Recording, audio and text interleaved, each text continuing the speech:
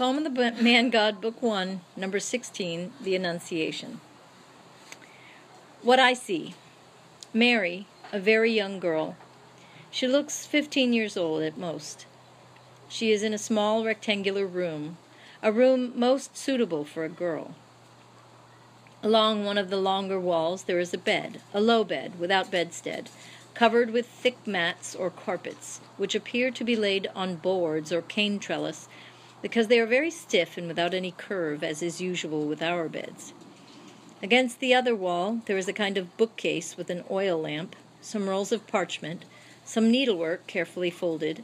It seems to be embroidery work. Beside the bookcase, towards the door, which opens onto the kitchen garden, and which is now covered by a curtain gently moved by a light breeze, there is the Virgin, sitting on a stool.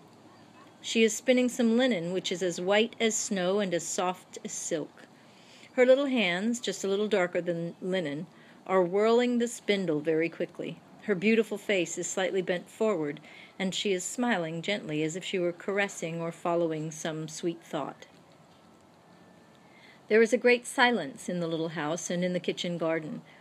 There is a great peace both on Mary's face and in the surrounding place. There is peace and order. Everything is neat and tidy, and the room, although very modest-looking and very modestly furnished, it is almost as bare as a cell, has something austere and regal about it, because of its cleanliness and the care with which everything is laid. The clothes on the bed, the rolls, the lamp, the copper pitcher near the lamp, with a bunch of branches in bloom in it.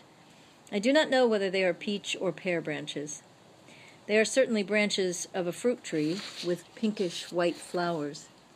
Mary begins to sing in a low voice. Then she raises her voice slightly, but she does not sing loudly. Still, it is a voice vibrating in the little room, and one can perceive the vibration of her soul in it. I do not understand the words as they are spoken in Hebrew, but as now and again she repeats Jehovah, I realize that it is a sacred song, perhaps a psalm.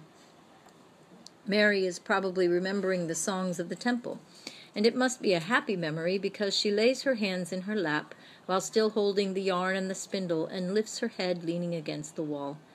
Her face is beautifully flushed, and her eyes are lost behind I wonder what sweet thought. Her eyes are shining with tears, which appear but do not overflow, and they make her eyes look larger. And yet those eyes are smiling. They are smiling at a thought they can see, and by which Mary is abstracted from the earthly world. Mary's face, flushed and girded by the plaits she wears rolled up like a crown around her head, seems a beautiful flower as it emerges from her plain white dress. The song changes into a prayer. Most High Lord God, do not delay any longer in sending your servant to bring peace to the world. Grant us the favorable time and the pure and prolific Virgin for the coming of your Christ. Father, Holy Father, grant me, your servant, to offer my life for this purpose. Grant me to die after seeing your light and your justice on earth, and after knowing that our redemption has been accomplished. O Holy Father, send the promise of the prophets to the earth. Send the Redeemer to your maidservant, so that in the hour of my death your abode may be opened to me, as its gates have already been opened by your Christ for all those who have hoped in you. Come, come, O Spirit of the Lord. Come to the faithful who are expecting you. Come, Prince of Peace. Mary remains absorbed thus.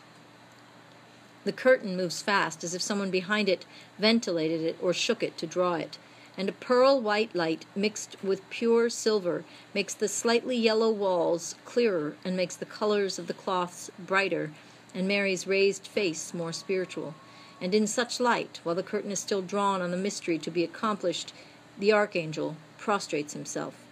The curtain no longer moves. It is hanging stiff against the doorpost like a wall separating the inside from the outside. The angel must necessarily take a human appearance, but it is a transhumanized appearance. Of what flesh is this beautiful and gleaming figure made? With what substance did God form it to make it perceptible to the senses of the Virgin? Only God can possess such substances and use them so perfectly. It is a face, a body, eyes, a mouth, hair, and hands like ours, but they are not our dull matter. It is light that has taken the color of flesh, eyes, hair, lips. a light that moves and smiles and looks and speaks. Hail, Mary, full of grace, hail! The voice is a sweet arpeggio of pearls thrown on a precious metal plate. Mary is startled and lowers her head, and she is even more startled when she sees the shining creature kneeling at about a meter from her and looking at her with infinite veneration, his hands crossed over his chest. Mary jumps to her feet, and she squeezes against the wall. She turns pale and red alternately. Her face shows surprise and fear. She subconsciously presses her hands against her breast, hiding them under her large sleeves. She stoops, endeavoring to conceal her body as much as possible, an attitude of gentle modesty. No, do not fear. The Lord is with you. You are blessed amongst all women. But Mary continues to be afraid. Where has that extraordinary being come from? Is he a messenger of God or of the deceiver? Do not fear, Mary, repeats the archangel. I am Gabriel, the angel of God. My Lord has sent me to you. Do not be afraid, because you have found grace in the eyes of God. And you will conceive and bear a son, and you will call him Jesus. He will be great, and will be called Son of the Most High, and such he will really be.